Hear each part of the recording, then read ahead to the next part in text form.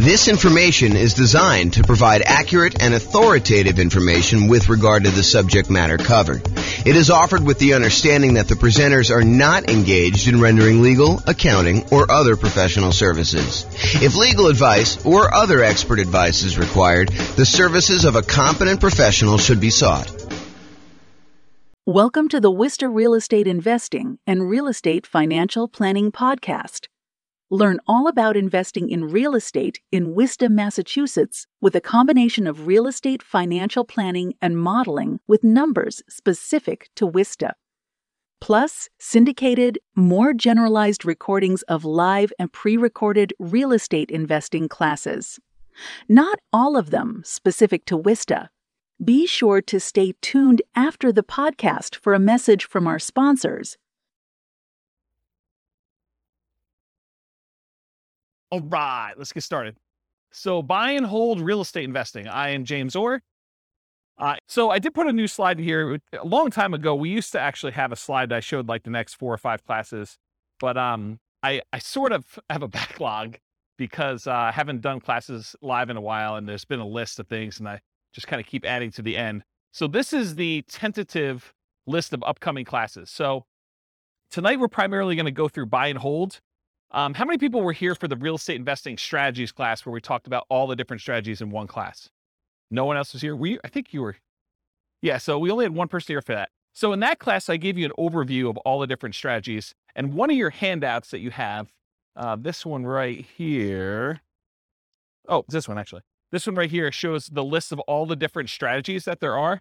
And then we primarily, in the classes I teach, we primarily focus on buy and hold, nomad, and house hacking. Those are the 3 strategies we primarily cover. Then there's a list of additional ones that I'm going to teach classes on, but that's not the primary focus of the classes I typically teach. It's more to just be comprehensive so that people have an understanding of why we're focusing on the 3 and not this whole other list. And then there's a couple that I'm not going to cover at all. So tonight we're going to go and do a deep dive into the buy and hold strategy, but you'll notice there's a whole bunch of classes on a bunch of the other strategies listed on here. Those are going to be what I would say is similar format to tonight, except for deep dives into those specific strategies. So for example, tonight we're doing buy and hold. Next week, we're doing the nomad strategy, which if you guys have never heard of the nomad strategy, because I know we have a couple new people, the nomad strategy is to buy a house as an owner occupant. You move into the property. It's a requirement of the lender. And one of the reasons why you do that is it's a lower down payment and the interest rates are better. So you move into the house, you are required to live there for a year.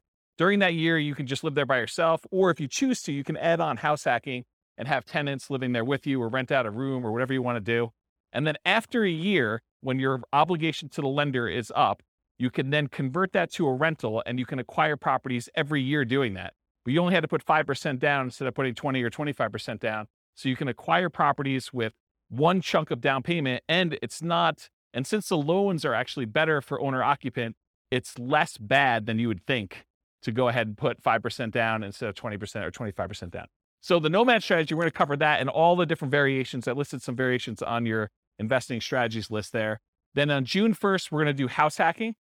And then after that, June 8th, we're going to do the BRRRR strategy, which is buy, rehab, rent, refinance. And there's an optional 4th R, which is to repeat the process. So you can use this to kind of continue to acquire properties. So we'll talk about the BRRRR strategy. Then we'll talk about quick turn and flipping properties if you're interested in doing that as a business model. Then we'll talk about wholesaling real estate on June 22nd. And then on June 29th, we'll talk about real estate options. You guys may have heard of real estate lease options, where you lease a property and you have an option to buy.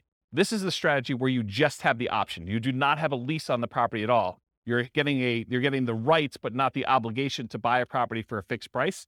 And you're basically holding on to that option. And then there's a very active option auction strategy where you get an option on a property and then you immediately market that property in order to sell it to somebody. And it's usually done through some type of bid sale or auction process on like one evening, like a Sunday evening, in order to get the highest bidder and have the property sold that way. This is really like a variation, if you want to think of it this way. It's like a variation on real estate brokerage in some ways, because in real estate brokerage, a listing contract, if you squint really hard and step very far back, a real estate contract is sort of like an option agreement in some ways, right? You have the right to then market the property and get paid a fee in order to sell it. Well, this is sort of like option auction strategy is a way to do it as a principal. So it's a variation on that theme. So that's going to be on June 29th. July 6th, tax liens and tax deed sales. That's when you buy people's tax liens or tax deeds. Like, for example, if someone doesn't pay their property taxes, you can come in and pay their property taxes, and you usually get a return on the money that you put up. And then there's a really, really small chance that if they don't do it and you wait a long enough period of time, you can actually foreclose on the property for them not having paid their back taxes. We'll talk a little bit about this tonight. We talk about stability in real estate. It's one of the kind of options on there. So that's what we've got there. So tax lien, tax deed, real estate is going to be on July 6th. July 13th, I guess it's July 6th. July 13th, creative financing, real estate entrepreneurship. That's all the creative stuff. Subject to lease option, lease purchase, wrap financing, agreement for deed, contract for deed. That whole list on there is like that big graphic in the middle. That's that whole thing. July 13th, we're going to cover all those in one night. 'Cause a lot of them are really similar in the mechanics. There's a little bit of difference, but they're very, very similar in how they're structured. So we'll cover all those that night. Then July 20th, I'll try to do real estate partnerships using this format. It'll be very different than the format we usually teach partnerships, but you'll like this new one. And then the next class after that, July 27th. Oh, this is sort of like the dividing line when I'm done teaching strategy classes. So this is sort of just getting through all the strategies on that list. And it's going to be very similar to the format tonight for those.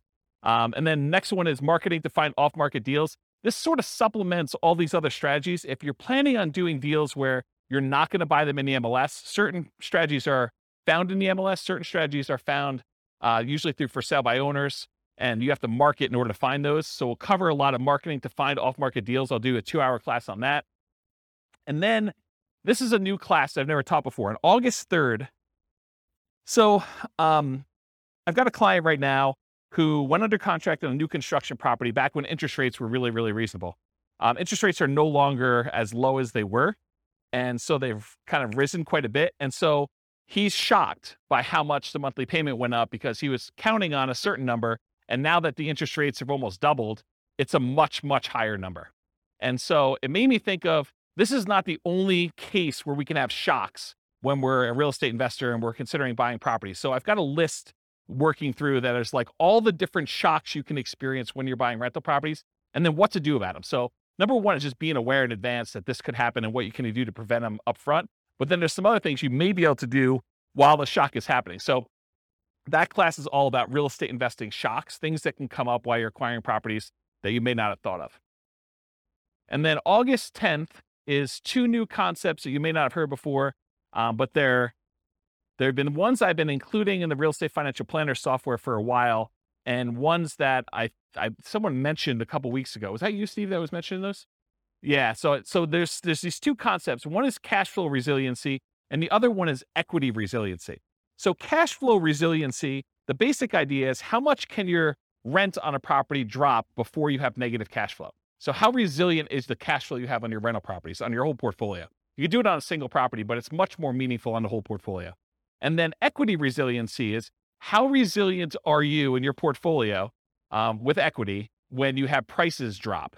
And so there's different ways you can kind of like finance your portfolio or structure your portfolio where your whole portfolio is more resilient, and there's ways you can structure it where it's less resilient.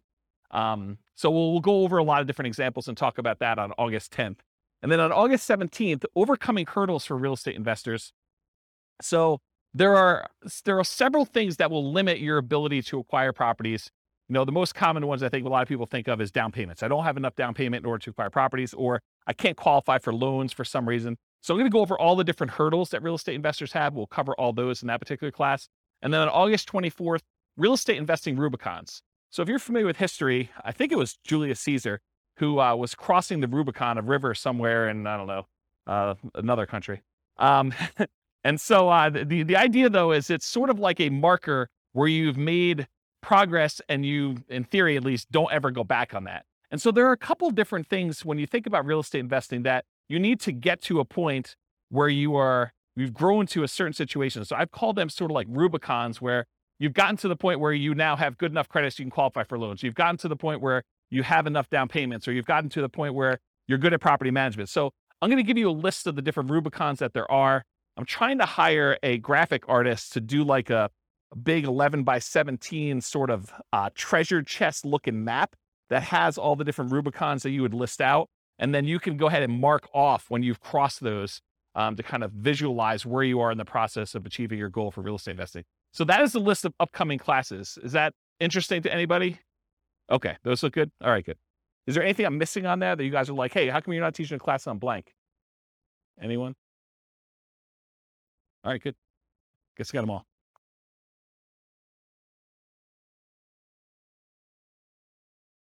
Oh yeah, I've been teaching classes for like 18, 19 years. So yeah. You missed some classes. We did a market stats class last week. So you missed the whole class on market stats. I didn't record it. You missed a class on all the different real estate investing strategies. It was like a big overview class. Then before that, I did a class on, I think I did the deal analysis spreadsheet class where I walked you through what all the fields were and how those fields worked out.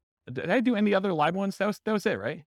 I think those are the live ones that I've done since I came back. And then I think earlier this year, I did one on real estate, financial independence, retire early budget spreadsheet, where you can actually calculate out your minimum target monthly income for retirement and your ideal target monthly income for retirement. So I have classes on that. And then I released a brand new spreadsheet for deal analysis, which you'll see part of it on there too. So, but yeah, there's a whole bunch of classes. I think we have close to 200 class recordings posted on the website. So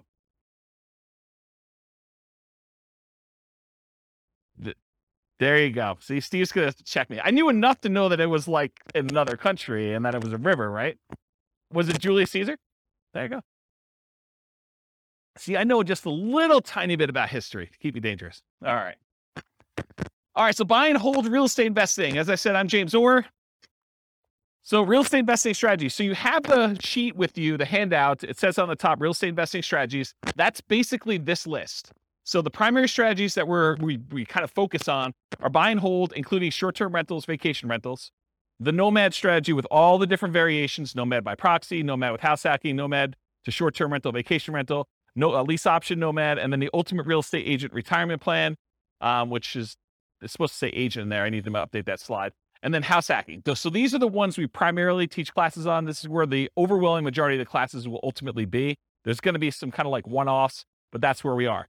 Then there's a whole set of special section here, the secondary strategies, all the creative financing stuff, quick turning and flipping properties, BRRRR and BRRRR, wholesaling, options and auction strategy, tax liens, tax deeds, partnerships and syndications, and then we'll cover deal maker, syndicator, money partner, and loan partner. When I did the other class list, did I have wholesaling on there?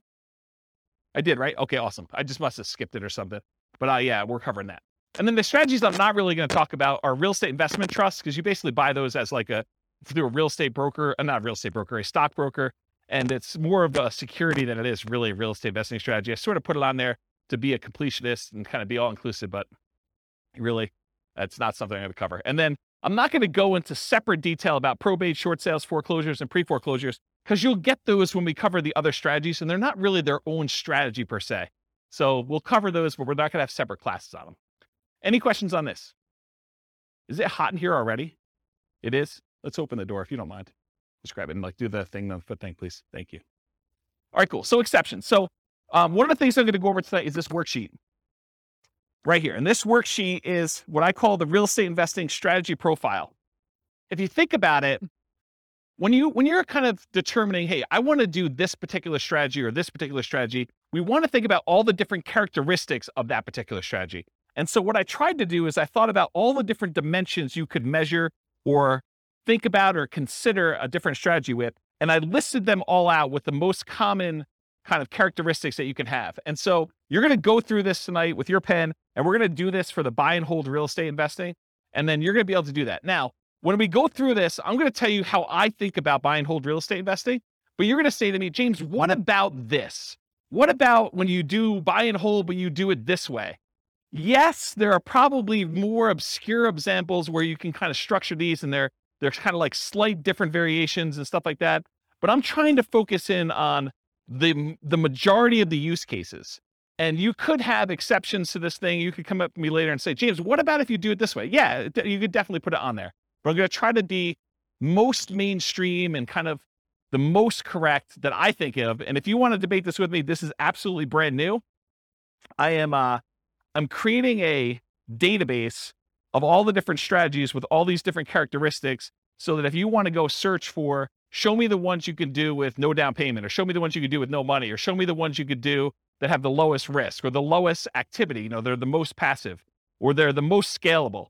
I can give you a list of the ones grouped by those categories, and you can look at it and inspect it in a database format.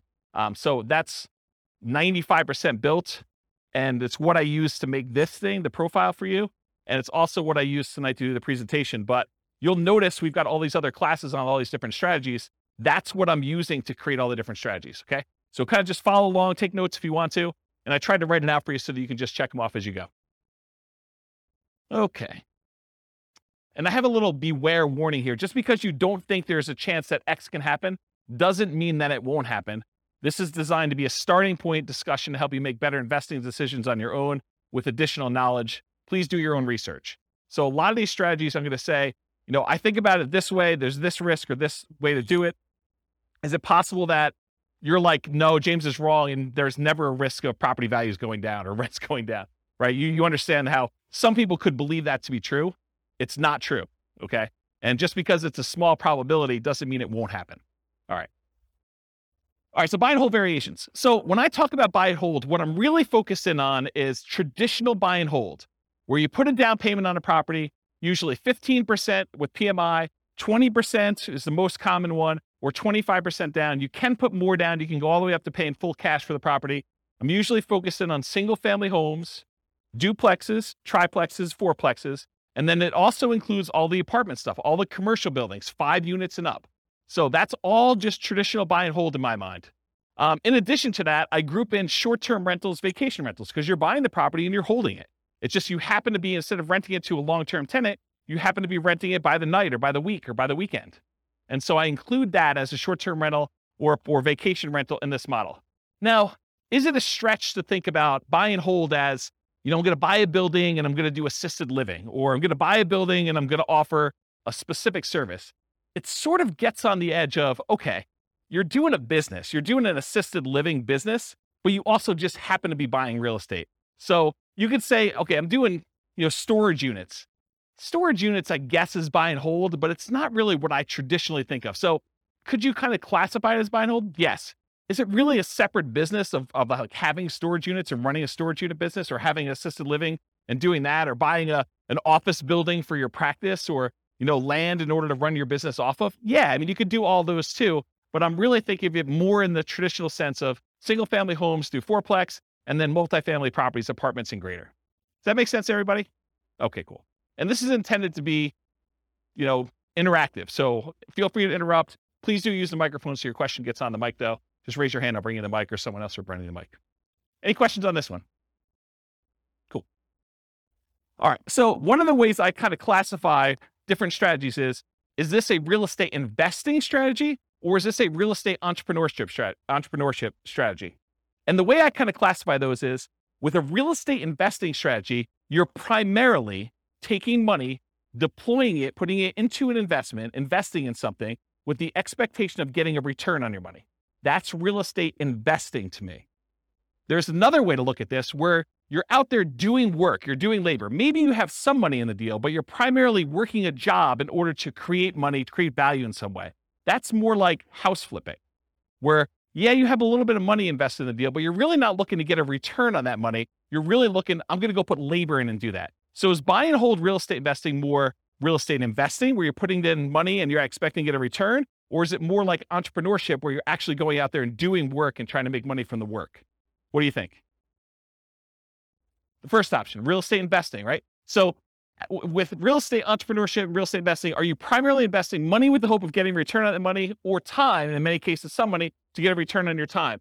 For buy and hold, most folks are typically investing money with the hope of getting a return on that money. Short-term rentals sort of takes one step more toward entrepreneurship, because in most cases, with short-term rentals, you're doing more labor than you are with putting a tenant in a property and leaving them for a year or more. Does that make sense to everybody? But it's still primarily real estate investing. You're deploying money and you're expecting to get a return on that money. Okay. So that's on your list. So you can start on your list. Just kind of check it off. All right, so money required. So typically when we do buy and hold real estate investing, we're going to go in and we're going to get traditional financing from a bank. You're going to go select a property. You're going to want to acquire that property. And so you're going to go to a lender and you're going to get, in most cases, traditional financing, conventional financing. There are 15% down, 20% down, 25% down, and more type loans for these properties. You can buy them with cash, or you can put a down payment and actually get financing on them. So on this other sheet here, where we do loan type mortgage insurance comparisons, there's a whole bunch of different loans. And I tried to highlight the ones we were primarily talking about today, where the interest rates are. So you can see a little grayed out area on there. And that basically shows you the different financing options and what the rates were as of yesterday. Now, this is not like a rate quote for you. So please don't tell me you're going to go to your lender and say, James told me I could get 6.5% on this loan, so I want 6.5%. It is not a guaranteed rate. I'm not offering you financing. This is sort of like a snapshot in time. I called up the lender that I like to personally use, and I asked him what the rates were yesterday, and we walked through this worksheet. Just out of curiosity too, would you guys prefer that I make this a editable Excel worksheet version for you so that you could actually use it to kind of do your own comparisons? Would that be helpful to anybody? Or do you just like it when I give it to you in class? Anyone want me to create one that you could fill in? No one. Well, glad I didn't do that work then. That's awesome. Okay. So on that worksheet though, it shows you the different types of down payments you need and what the interest rates were on those particular loans, and in some cases what the points were in order to get those particular rates. So typically when we're doing buy and hold, 15 to 25% down, you also need reserves. It would, and I know I'm sensitive every time I do this, but you would be stupid to invest in real estate without reserves. Okay? And I know that sounds harsh, but it's supposed to be harsh because you would be stupid in order to invest in real estate without reserves. You need to have reserves in order to invest in real estate. Things happen that you're not going to expect. You need to have reserves. Okay? So even if you find a no down payment deal, is that nothing, no money required deal? No. In the overwhelming majority of cases, it's not. There are very few strategies that are no down payment and no other money required. Even if you find a nothing down deal, even if you got a VA loan or USDA loan, or you manage to find a property that you could buy subject to where the seller's like, hey, just take over the debt of my property. That is still not a strategy that you can do with $0. Does everyone understand that, right? You need to have reserves in all those cases. It's a really good question. I need to do a 2-hour class. Question was, how much in reserves? The really, really short answer is probably 6 months in something like a savings account. Okay? All right.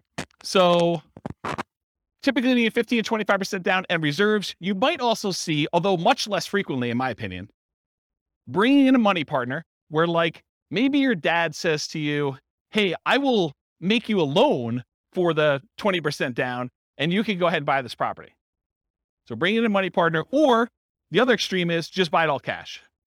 I think for a lot of folks, they would prefer to leverage their money and get a loan for it. Although I definitely know investors that are buying properties all cash. Okay, so this applies to both buy and hold, like traditional buy and hold, and short-term vacation rentals. In addition, there is a kind of subset to this that when you're doing a vacation home short-term rental, there is an owner-occupant second home or vacation home loan that you can get with 10% down. So that would be the exception. You could actually go buy a property where it's a vacation home to you and you're going to rent it out, 11 and a half months of the year other than what you're going to stay in there, and you can get that with 10% down. Okay? Any questions on money required? This is on your worksheet. Feel free to take notes. I see you that are not taking notes. What are you thinking? Do you have perfect memories? You can remember all this stuff? All right, cool. So credit required. So it's most common is to qualify for traditional investor financing, non-owner occupant financing. The typical credit score needed in order to do these types of loans is 700. There are some exceptions if you have very low debt to income. So there's a possibility that you may be able to do a little bit better than 700, but most of the time it's going to be 700. A less common situation, if you're buying a property without a loan at all cash, doesn't matter what your credit score is. You can buy the property all cash. Or if you're partnering with someone who's getting the loan, you may not need to qualify for the loan at all yourself, but someone will need to qualify. Okay. Important note, credit scores can change over time. Credit score requirements can change over time. So check with your local lender for the most up-to-date credit requirements. So just because James said 700, you can't go to your lender and says, James told me it's 700. So where's my 700 credit score loan? Because they may tomorrow go out and say it's now 720. We think that our risk profile is out of whack. We want to make sure that people at 720 are getting these non-owner occupied loans. They have the right to change their policies at any time. Individual lenders can, and also the companies that are, or organizations that are buying the loans in the secondary market can require that the loans that they're selling them have to have higher credit scores too. So it can work as either an overlay, that's if the individual lender just adds that as an additional requirement that they're requiring, or it could be from the quasi-government organizations that are buying the loans in the secondary market, or the investors that are buying the loans. Any questions on credit required? You guys are a quiet group tonight. Okay. All right, skills required. So the primary skills required for the buy and hold real estate investing strategy are deal analysis. You need to be able to analyze deals to determine what kind of deals they are, whether they cash flow, whether they make sense to buy, how 2 different properties compare, or how 10 different properties compare that you're considering. Actually finding the cash flowing deals, searching them out in the MLS, going to look at them, evaluating them. Acquisition financing, being able to get the loans that you need, those 15% down, 20% down, 25% down loans, and then property management skills. And by property management skills, I mean one of 2 different things. Either you need to be really good at managing properties yourself, or you need to be able to hire a property manager and manage your property manager when they do it. So one of those 2. And then in addition, if you're doing short-term rentals, the skills for doing short-term rentals are slightly different than the skills for doing long-term property management. I don't do short-term rentals, but I know it's different. Any questions on skills required? Cool. Stability. Stability is an interesting one that I think most people have not heard of. I actually learned about this. There's a guy whose name escapes me right now, but he does the Farnham Street blogs. Anyone know the Farnham Street blogs guy's name? I don't remember. But he basically came out with a blog post. This is probably a couple months ago now. And it wasn't specific to real estate investing, but I immediately said, this applies to real estate investing. So we have this concept of stability. Something is passively stable is if you don't do anything, nothing will happen to it. It'll just sort of naturally work itself out. But something is actively stable if you need to be actively doing something in order to keep that thing from killing you or making you lose money or hurting you in some way. And so he separates things into passive stability and active stability. Real estate in general is actively stable. You can't just buy a property, even the vacant land, and just let it sit. If you don't do anything to your vacant land, you will lose that vacant land eventually because you have to pay taxes on it. So you have to, by the even most extreme example of, I buy vacant land, I don't do anything, you will lose that property if you don't pay taxes on it. Okay? Now, as you move down the spectrum, if you are doing fix and flips, it is very active. If you don't actually do something with your fix and flip, you'll lose the property. In most cases, if you're doing a hard money loan, to the lender. Lender's going to come in after 6 months or a year, and they're going to take the property. So it's very active in that way. But even buy and hold, I would say, is an active stability. If you don't do something with your property, if you don't put tenants in there or manage your property manager, pay your taxes, pay your mortgage on it, pay your insurance, do all these things that you need to do, you will lose the property. And so I kind of started measuring real estate strategies on this spectrum of how active they are or how passive they are on the stability scale. And so buy and hold is actively stable. Short-term vacation rentals is a little bit more actively stable, in my opinion. In general, real estate investing is actively stable. However, some strategies and choices are more active than others. I'll give you another couple examples. Amortizing mortgages versus balloons and interest-only loans. If you get an amortizing loan, a loan that if you make all the payments for whatever time period, 15 years or 30 years, it will pay itself off.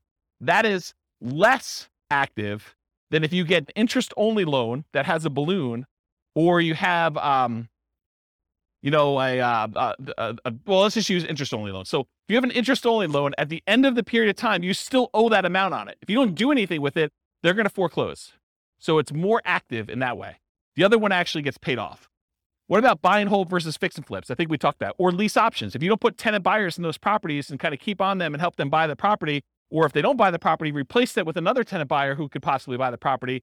You're gonna lose the property, or you're gonna lose money. Funding retirement via cash flow versus appreciation, debt pay down.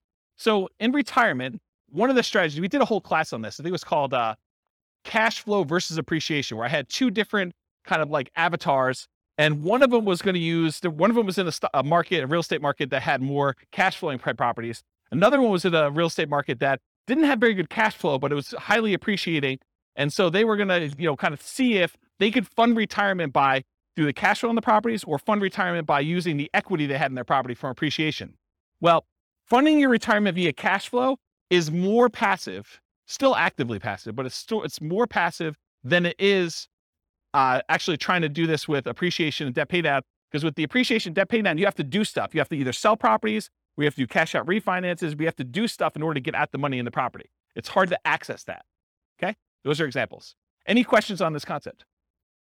Does that make sense? All right, cool. Scalability. So did anyone listen to the class I did on Real Estate Investor Fire, where I had this slide?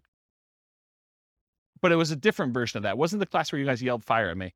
It was the one I did on a webinar. And I talked about all the different stages of fire and the phases of fire, and I broke that out.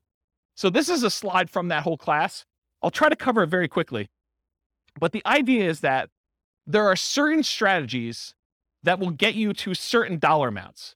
So if you think about real estate investing is remarkably good at getting you to about this is one of those things where there's lots of exceptions and people could argue with me, but about that decamillionaire level. Okay. Really easy to get you to $1 million net worth, relatively easy to get you to this decamillionaire kind of thing. But if you want to become a 100 millionaire or greater, real estate becomes a lot harder to get you there. Okay. Partially because you're limited in the number of loans and the types of loans you can do unless you have exceptional income and exceptional assets to begin with. So it becomes a harder strategy to do that. And what this chart shows, I'll kind of jump ahead to show you what it is, but this breaks down the net worth and like what percentage of it they have in stuff like other assets, mutual funds, stocks, fixed income, managed assets, and real estate is one of them. So it shows you the percentage of their overall asset base that they have broken out by how much net worth they have. And so when you have a 10K net worth, not a lot of people have much real estate at all, because 10K is pretty low. But for the 100K net worth, they have a pretty decent sized real estate equity. And then up to this 1 million thing, real estate becomes a relatively significant percentage of that, of their net worth. And then getting up to this 10 million, real estate becomes a pretty significant thing. But then you'll notice over time, real estate actually declines. The amount of real estate that you have as a percentage of your net worth actually goes down. And so when you think about scalability, certain strategies are much more likely to get you to the point where you are scalable. So for example, let's think about this as an example. Is it easier to get to a $1 billion net worth running a flipping business where you're trying to buy properties, flip them, and make money? Are you going to become a billionaire doing that? What do you think? Probably not. Do you think let's even use 10 million. Are you going to get to a $10 million net worth flipping properties and making $25,000, $30,000 a flip? It's going to be hard to get there. Would it be easier to get there if you were buying rental properties, buying $400,000, $500,000 rental properties and acquiring a bunch of those and letting them pay off over time, letting the whole asset base appreciate, letting your loans get paid down if you have loans, getting cash flow on those properties and reinvesting it and acquiring more rentals? Are you more likely to get to a $1 million or $10 million net worth doing that than just doing jobs where you're flipping properties and making $25,000 or $30,000 a pop? Can you see how certain strategies are more scalable than others to get to certain levels? Does that make sense? Okay. So in my opinion, the buy and hold real estate investing strategy tends to be one of the better scaling real estate investing strategies that there are. Of all the different ones we're going to cover, especially the ones that are much more active, where they're more entrepreneurial, buying properties and using it as a wealth building tool is a relatively good one. But even that has limitations. It's really, if you're doing buy and hold, you're much less likely to get there to get to like this 100 million or billionaire type status if you're doing that. So it's scalable to a point. Really, really good at getting 1 million to 10 million, in my opinion. Okay. Any questions on this? There's another like 10 minutes on this particular chart in that other class, which maybe I'll put a note in the show notes or something for the recording. Okay, risk exposure. So another way we want to measure real estate investing strategies is think about how risky they are. And one of the things I like to think about when I think about risk are, what are the risks of doing this particular strategy? So for buy and hold real estate investing, I consider this sort of like a medium risk real estate investing strategy compared to some other ones. There's ones that are much lower risk. There are ones that are much higher. So what risks do you have when you do buy and hold real estate investing? Well, when you buy a property and you're holding it for the long term, you have a risk that prices will decline during your ownership, right? Property values can go down. Property values can go down while you're acquiring properties. So the first ones you buy may have negative equity, or if you've got them free and clear, you may have lost money on them. Okay. You could also have rents decline during ownership. So you thought you were getting X% return, cash on cash or cap rate, however you're doing your calculation. And now you find that rents have dropped and you're not quite getting that anymore. So that's a risk you can have. Your credit is at risk. If you actually go buy properties using financing and something goes wrong with the property where you have to jettison, or something goes wrong with you and you can no longer, continue to make payments on the property and you lose the properties to foreclosure or short sale or something like that, your credit is at risk for doing this strategy. That is not true with every other strategy. So it's a buy and hold strategy risk. You also have all the typical tenant property management risks. Slip and fall, tenant sues you for, discriminating against them because you're not following fair housing laws. All those things that you have for doing property management, that is a risk you have for doing this strategy. So I think it's in the moderate kind of medium range for risk. It's not super, super risky. It's not also the lowest risk. You can argue that there's slightly more risk with short-term rentals, vacation rentals, but this is probably offset by an increase in income. So you're making a trade. So I think short-term rentals probably have a slightly higher risk. But I also would say that short-term rentals have an additional risk, the risk of an additional risk of changing policies. Like we're seeing HOAs and some cities kind of change their policies about allowing short-term rentals. So you don't have that risk as much with long-term, year-long lease type tenants. Any questions on risk?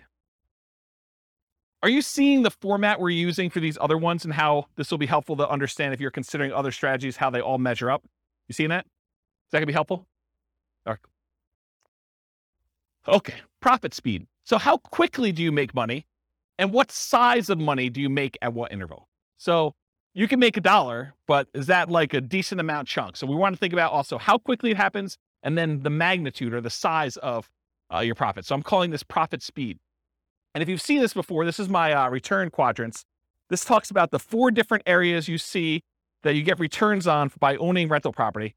And then I also have reserves in there because you tend to own a small return on the reserves you keep. Whether you keep them in a savings account, you're getting 1% a year. You keep them in the stock market, you're earning 8% per year. So you do get a return on the reserves you have, but it also drags down the overall return on investment when you kind of like say, I have to have 6 months or 12 months of reserves for my property. You realize that, well, my appreciation needs to take into account the amount I set aside in reserves. I can't not do that calculation, in my opinion, correctly, unless you take into account reserves. So we're thinking about just the return you're getting. There's a return from appreciation, the property value tending to go up over a long period of time. There's a return from debt pay down, the amount you pay down on the loan. If you don't have a loan on it, you don't get this return. If you're paying cash for property, this is 0. So you get these 2 returns. These 2 returns are what I call cash later returns. So all the stuff on the left is the stuff that you get later, because you can't usually access appreciation or debt pay down until you either sell the property or you do a cash out refinance. So these ones on the left-hand side are the returns you get later, cash later. The ones on the right are cash now returns. So cash flow, the difference between the rent you're collecting on the property or other income you're collecting on the property minus all of your expenses, including vacancy, taxes, insurance, maintenance, your mortgage payments. Did I forget any? Basically, it's all those, okay? So cash flow is the net difference between what you're bringing in and all of the expenses you have in your property. That's cash flow.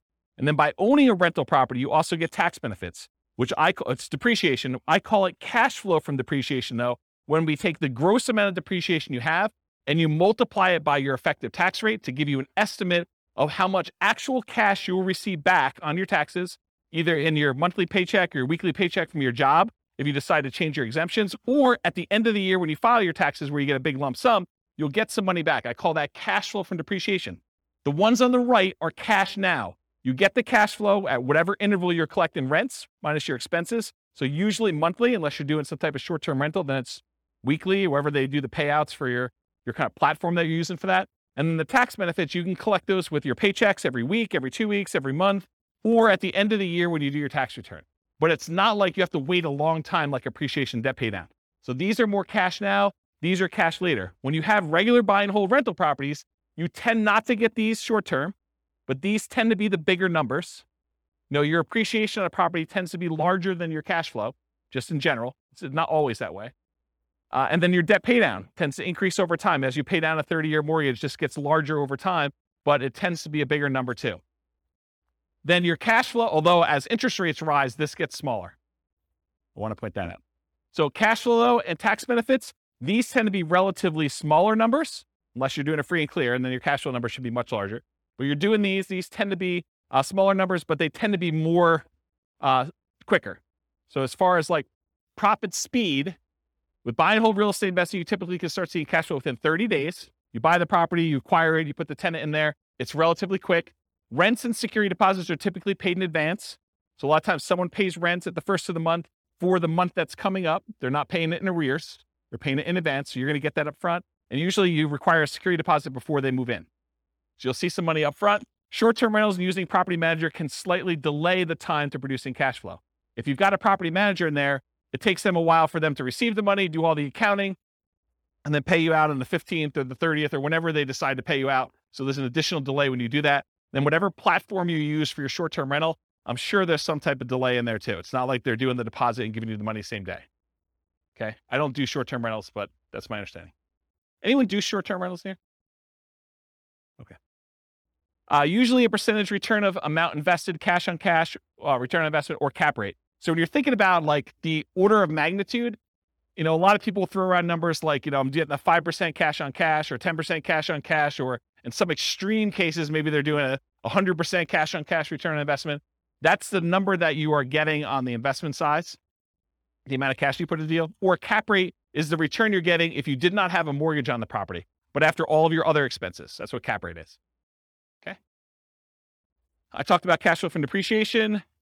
You also typically see the wealth building through the stuff on the left. The appreciation and debt pay down portions tend to be your kind of wealth building part of the profit speed for buy and hold. Any questions on this one? Awesome. Finding deals. So how do you find buy and hold deals? I kind of break it up into two categories. One of the most common, most likely ways you're going to find deals, and then the kind of like more unusual, but still common enough that I think I should mention them sort of things. And that's these. How do you find deals? I used an example when I taught the real estate investing strategies class where I talked about all the strategies, this idea of looking for an alligator. It is possible for you to find an alligator if someone recently flushed one down the toilet and you happen to be in the sewer in New York City. You could possibly catch an alligator down there, right? You could find one. This is like the unusual, exceptional case. But if you're looking for an alligator, and the alligator is representative of the type of deal you're looking for, if you really want to find an alligator, you're probably more likely to find one if you go to Florida. And probably more specifically, if you're looking for alligators, you might want to look in the Everglades. Okay, so if you think about deals and where you're going to find them, think about this alligator story. So where are you most likely? What's the Everglades version of buy and hold? Multiple listing service. That's the overwhelming majority of properties. It has the largest number of properties available. You're typically going to find them in there. And this could be, if you're doing commercial properties, it could be something like LoopNet or something like that. Or it could be just your local MLS if you're buying single family homes, duplexes, triplexes, fourplexes, and that's what's normal in your marketplace. Okay, so MLS is one. And the next one is this group of for sale by owners. And I break for sale by owners down into two different groups. For sale by owner is a seller who's selling the property without the help of a real estate agent.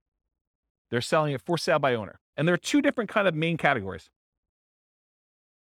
Category number one is somebody who is actively selling their property for sale by owner. They are trying to sell. They put up an ad. They've put it on Zillow or what other marketplaces they have. They put a sign in the yard. They're actively trying to sell their property. That is an actively marketed for sale by owner. But then there's the other group. They're the hidden for sale by owners. It's a seller selling without the help of a real estate agent, but maybe they are not actively marketing their property. Maybe it's sort of like if you approach them and said, hey, would you like to sell your property? They'd be like, yes, I would, but I wasn't otherwise trying to sell it. I didn't have it marketed for sale. I didn't have a sign in the yard. Didn't have it up on Zillow. Maybe you had to send out marketing in order to find them. Maybe you were out networking and you did it, but it's some other way where they're hidden and you had to find them another way. And usually those other ways are either through marketing or networking. Those are the most common strategies for finding properties for buy and hold. Unusual methods, wholesalers. Not that a wholesaler can't find you a deal. It's just the number of wholesalers that there are out there and the number of wholesale deals that they're finding is just a really small portion, right?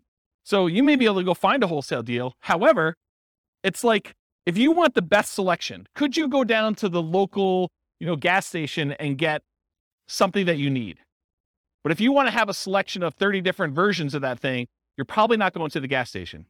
So the gas station is sort of like a wholesaler. Maybe they have one, but the MLS is sort of like the supermarket, where now you have a whole shelf full that you can pick different types, and you get to choose whichever one is best, and you can make a selection.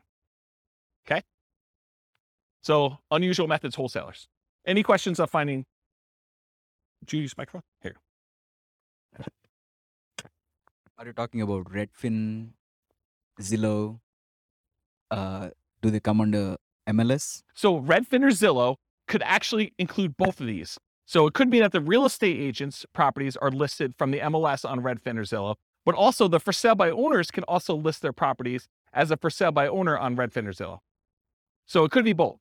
So that's sort of like an aggregator for where you're doing it. But ultimately, the source is either the MLS, all the agent stuff, or for sale by owner, actively marketed in that case. Right? Okay, cool. Any other questions? Yeah, hey, John. I've got a two-part question. On the for sale by owner, Yep. Is that typically, do they want more money or less money than if they were going through a realtor? And also, the second part of my question would be risk. Yep. If I use a realtor, you guys cover all the hidden stuff. If I'm dealing directly with a homeowner, seems a little more risky. Yeah. So really, really good questions. Just put it down for a second. So awesome questions. So the first thing about price, it's all over the place. I would say that the for sale by owners I've seen, some of them are priced high because they want to get all the money, right? They're going to price it with whatever a realtor would have gotten, maybe even a little bit more, because they think that their property is better than all the other ones that sold. And they haven't had a real estate agent tell them, hey, it's not reality to get, $600,000 for this $500,000 property. You're like, well, I think I can get 600, so I'm going to list it for 600. So you could get some of that. Or you could get them not knowing the value. A lot of times we see that with an out of the area owner who knows that their parents bought the property for $250,000 and they can't imagine in their mind that it's worth $500,000 now. And they live in another state and they're just like, if we can get 300, that's awesome. And it needs a lot of work. And so it goes both ways. And the real estate agent ones, there are real estate agents that help sellers who are otherwise motivated. They want a quick sale and they realize it needs a lot of work and they're not trying to be super aggressive about getting every last penny out of the deal. So you could find those. But I think the overwhelming majority of the deals listed in the MLS are retail deals. I mean, they're priced for retail sale. The real estate agent is representing the seller and they're trying to help them as a fiduciary, get the best offer for them, which in many cases is the highest priced offer that will net them the most. And so I think that is true. But there's that 5%, 10% of those that are also good values. And sometimes a full price deal, especially for buy and hold, is still a great deal. Like you can go buy a property, pay full retail price for it, and it gets you the cash flow economics, the cash flow returns that you want on it, because they're thinking price and you're thinking income, right? And not every property is considered that way. And you're right, I think about the risk too. I think real estate agent can mitigate your risk in a couple ways. Number one, through knowledge about like how to do stuff correctly and all that other stuff. But then there's also an additional insurance layer in there too, because most real estate agents in most states that I'm aware of, at least in Colorado, I know this is true, they're required to have errors and omissions insurance to kind of protect you in case they do something stupid and screw up, right? So I think that there's an additional layer in there. Does that mean that you shouldn't do a for sale by owner deal?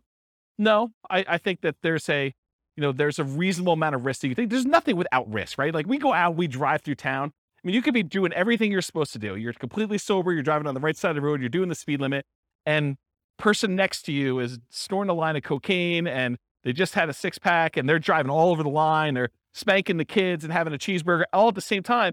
You did everything right, but it's still risky for you, right? There's nothing that's without risk. Is that a reasonable risk? I mean, the chance of it happening to you is really low, but there's risk in everything, including buying for sale by owner, including buying some from the MLS. I think there's a small amount of risk in there, especially in markets where, we're coming off like a year of what I would consider to be extreme seller market, where the sellers are in the driving seat. They're setting, these demands where you've got 20 offers coming in and people are waiving inspection, they're waiving appraisal. I mean, you're voluntarily taking on additional risk just buying in that particular type of market. So I don't know. I don't think it's universally that if I had to like handicap it, I would say there's probably a little bit more risk with for sale by owner, but it's not like a ridiculously large amount, in my opinion.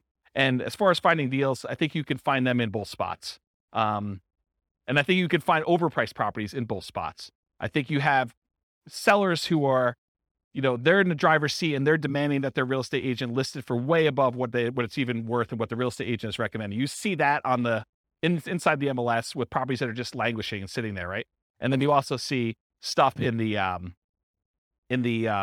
for sale by owner market where people are really, really high or really, really low. There's jokes when I teach like the off-market deal finding class where sellers are saying, my property is worth $50,000 or $100,000 more than it's really worth, because that's their dream price and they're not basing it on reality. So I hope I answered your question, but yeah. I'm wondering if the one that I emailed you about the for sale by owner, Yeah. I think it's priced too high based on comps in the area. And I'm wondering if it's because they know that houses are going for more than asking price. Yeah. But if they had someone listing it for them, because agents don't generally increase it that much because they know they're going to get the higher price, right? Is there something to that? There's one strategy as a real estate agent when you're listing a property for sale. One of the ways to do this, and there's lots of different opinions on this, but one of the strategies a lot of real estate agents would recommend is, hey, listen, let's not list it for this much higher price. Let's list it based on what we think it would actually appraise for. Because if you go ahead and list it for $20,000 or $50,000 or whatever it is above what it would appraise for, and then they go and they try to buy it and they still have their appraisal contingency in there and it doesn't appraise, it's a renegotiation. So a lot of the buyers then are come back and say, look, you had it listed for $600, only appraised for $580. I think we need to negotiate this.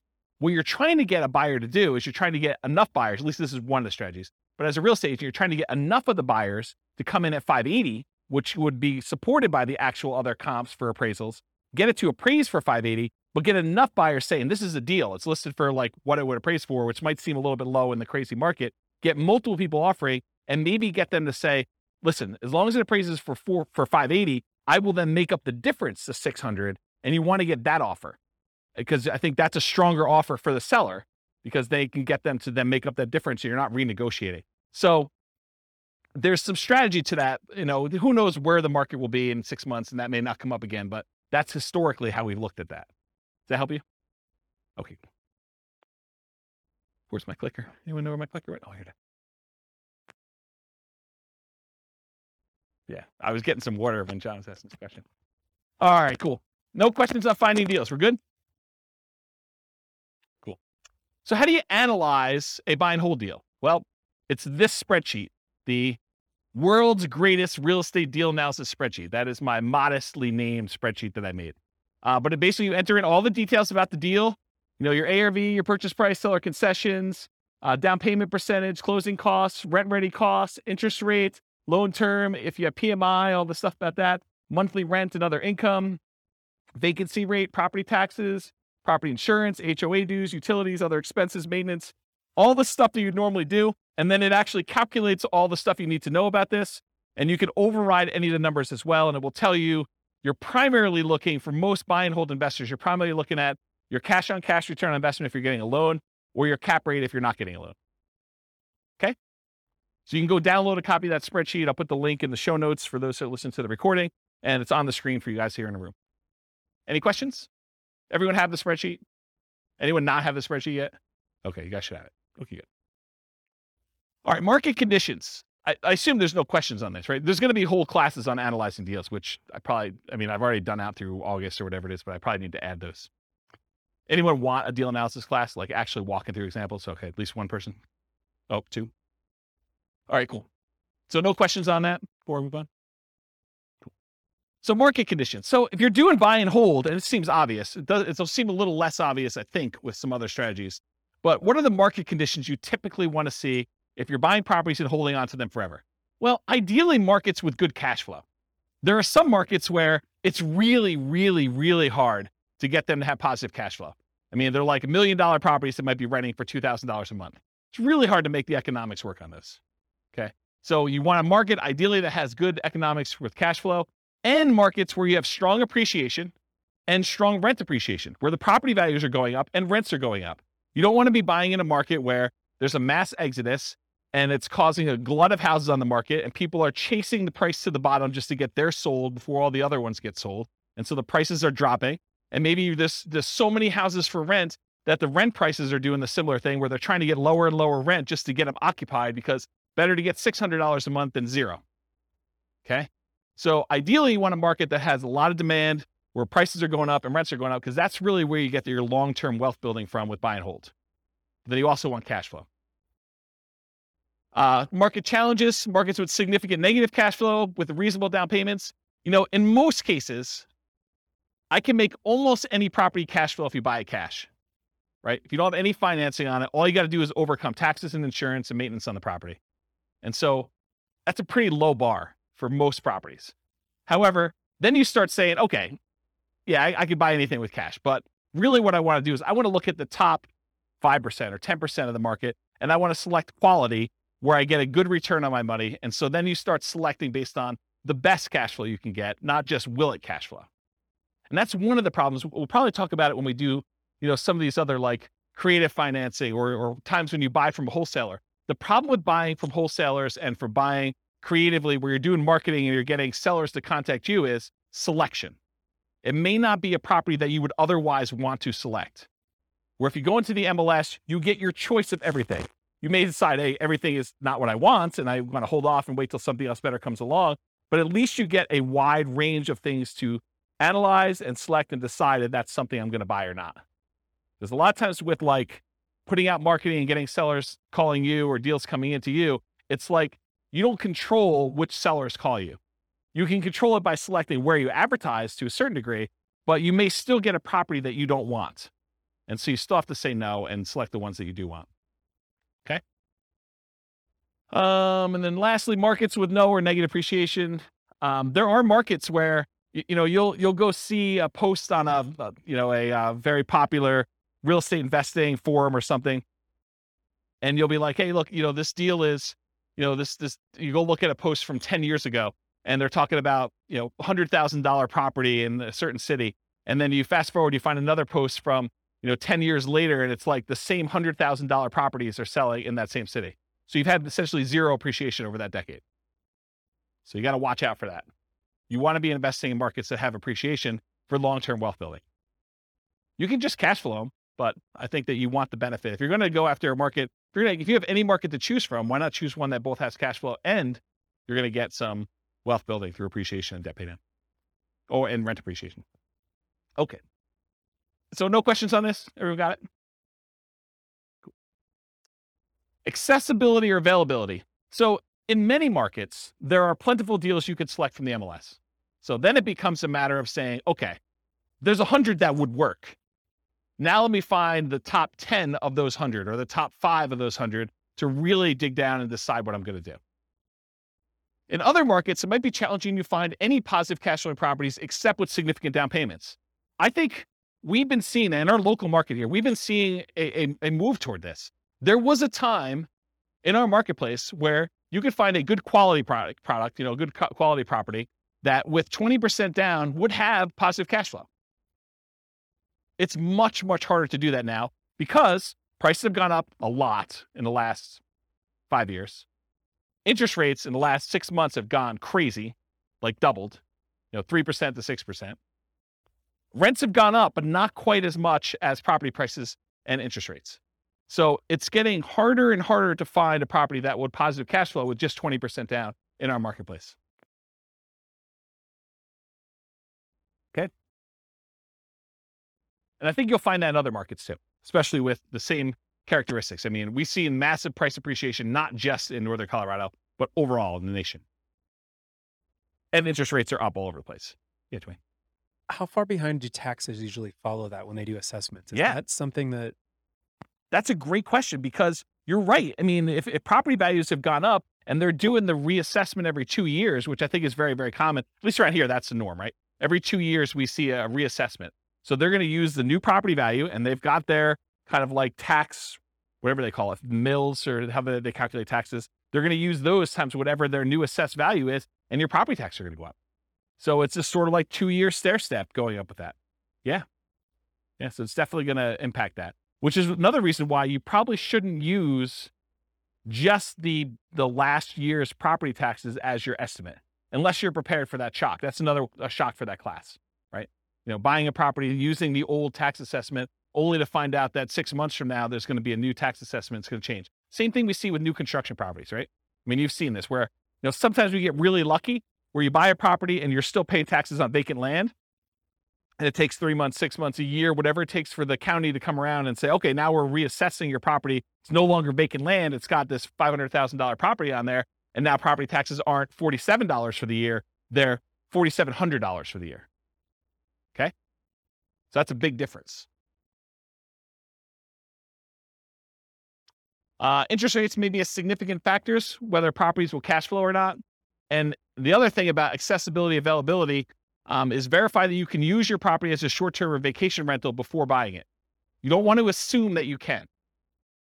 You want to check with the city. You want to check with the county. You want to check with the HOA at a minimum. And there may be additional municipalities that are limiting you. Those are the 3 that come to mind. Any questions on that? Cool. Using retirement accounts. There are some real estate investing strategies that you can use your retirement accounts to invest with. Buy and hold real estate investing is one of them. You can use your retirement account, your self-directed retirement account to buy real estate with for buy and hold. A lot of times it requires special financing.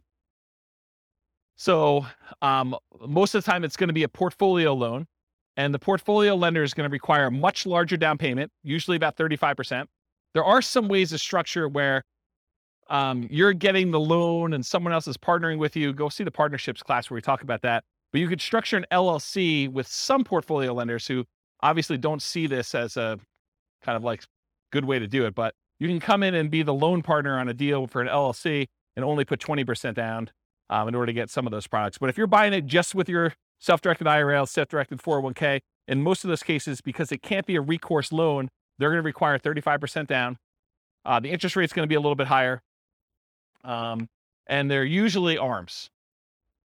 Sometimes they'll do a 15-year fixed rate mortgage, but that's also going to hurt your cash flow because it's the 15-year amortization schedule makes your cash flow, it makes your monthly payment higher, which means your cash flow is going to be worse.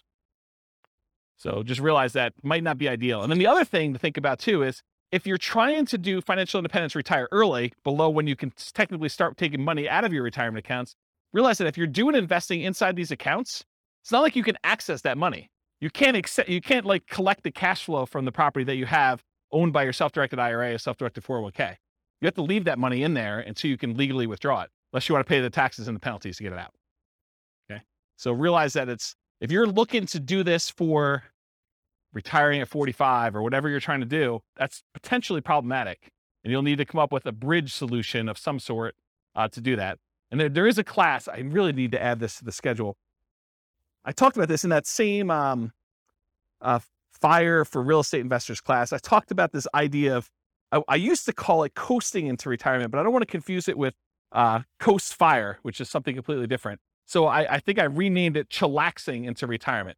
It's this concept of, you have enough money to bridge, you technically qualifying as financially independent, and you're sort of living off of your savings, not at a safe withdrawal rate, kind of living off your savings, but like depleting your savings to get to the point where you then qualify for FIRE, where your financial independence number may take you a year or 2 or 3 for either a property to pay off or cash flow to increase or something else to happen. And you're sort of like rapidly depleting another resource that you have to sort of bridge you to that point. And there's probably a full day class I need to do on that. So I don't think I could do it justice in 2 hours. So is anyone interested in that class? Should I do that? Just one person? Two? Okay. Maybe I'll do something like that. Okay. So I talked about all those. Any other questions on can you use your retirement account? Is this helpful? Like the kind of format of going through it sort of like this? Yeah. Okay, good. I'm glad. All right, quantitative analysis. So when I originally did the real estate investing strategies class, I gave you like a warning up front that I could have easily decided, I did qualitative then. I kind of like looked at the characteristics and how they work and what their strategies were. But I could have just as easily done all math and showed you, okay, look, if you do buy and hold, this is what the numbers look like for you doing it. If you do creative financing, this is what the numbers look like for you doing that. And one of the reasons I wanted to do this series, I wanted to do a deep dive with all the different ways to measure and look at it, but I also wanted to do a quantitative analysis. And so what I'm going to do here for the series is I picked an avatar, a prototypical person, and I kind of have a story around them. And then I'm going to show you, okay, if this particular person, in this case, it's a group of people, a husband and wife, if this particular group of people, this kind of like partnership, this, what do you call it, couple, this couple decides to go ahead and utilize the buy and hold strategy, this is what the numbers look like for them. And I'm not going to go into crazy detail where I, drill into, this is what cash flow looks like, this is what their net worth looks like, I only use the metric of their ability to achieve the minimum target monthly income for retirement. So when do they actually become financially independent? And so I use that as a metric, as one measuring stick. And as we do today with a couple variations and creative financing and subject to lease options and wholesaling, I will show you how doing that strategy actually gets them to FI or not and how long it takes them. So that you can see relative sizes of how quick. If you're going to do fix and flips or whatever it is, how quickly does that get you to the point where you're going to be financially independent? Does that make sense? Okay. So that being said, how well does buy and hold perform toward achieving financial independence? So what I'm going to look at is 3 different scenarios, putting 15% down, and 15% down, it requires that you have private mortgage insurance. Private mortgage insurance is insurance that you pay as the buyer to protect the lender in case you default. So they say, look, I'd rather you put 20% down. However, if you really twist my arm, I will let you put 15% down, but it's more risky for me. So what I'm going to require is if I let you put 15% down, you need to pay this third party that if you then default, then they will make me whole for the difference. Okay. So you're paying as the buyer, a third party insurance company, a private mortgage insurance company to protect the lender for them being silly enough to let you do a loan for 15% down. Does that make sense? The way I worded it that way? Okay. So when you do 15% down, you're going to have PMI. And if you look on your worksheet, sorry, man, you got volunteered. I should have just taken a sheet, huh? So on your worksheet here, you'll see this 15% down column. And I show you the interest rate, it's highlighted. But then a few columns down from that, it also tells you your monthly PMI or monthly MI for mortgage insurance. And so it shows you that the monthly MI is $150 a month for the 15% down one, and it's 0 for the 20% down and 25% down. You don't have mortgage insurance when you put 20% down or more. Okay?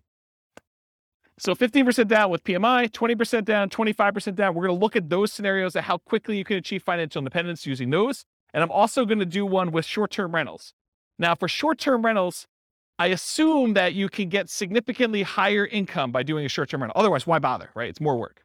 But if you could get significantly more income, but there probably are some more expenses, right? There's like all those extra fees for the platform and marketing and maybe keeping the disposable goods like soaps and all that other stuff. So there are more expenses and the cleaning person and all that other stuff. So there are more expenses of running short-term rental, but there's also more income.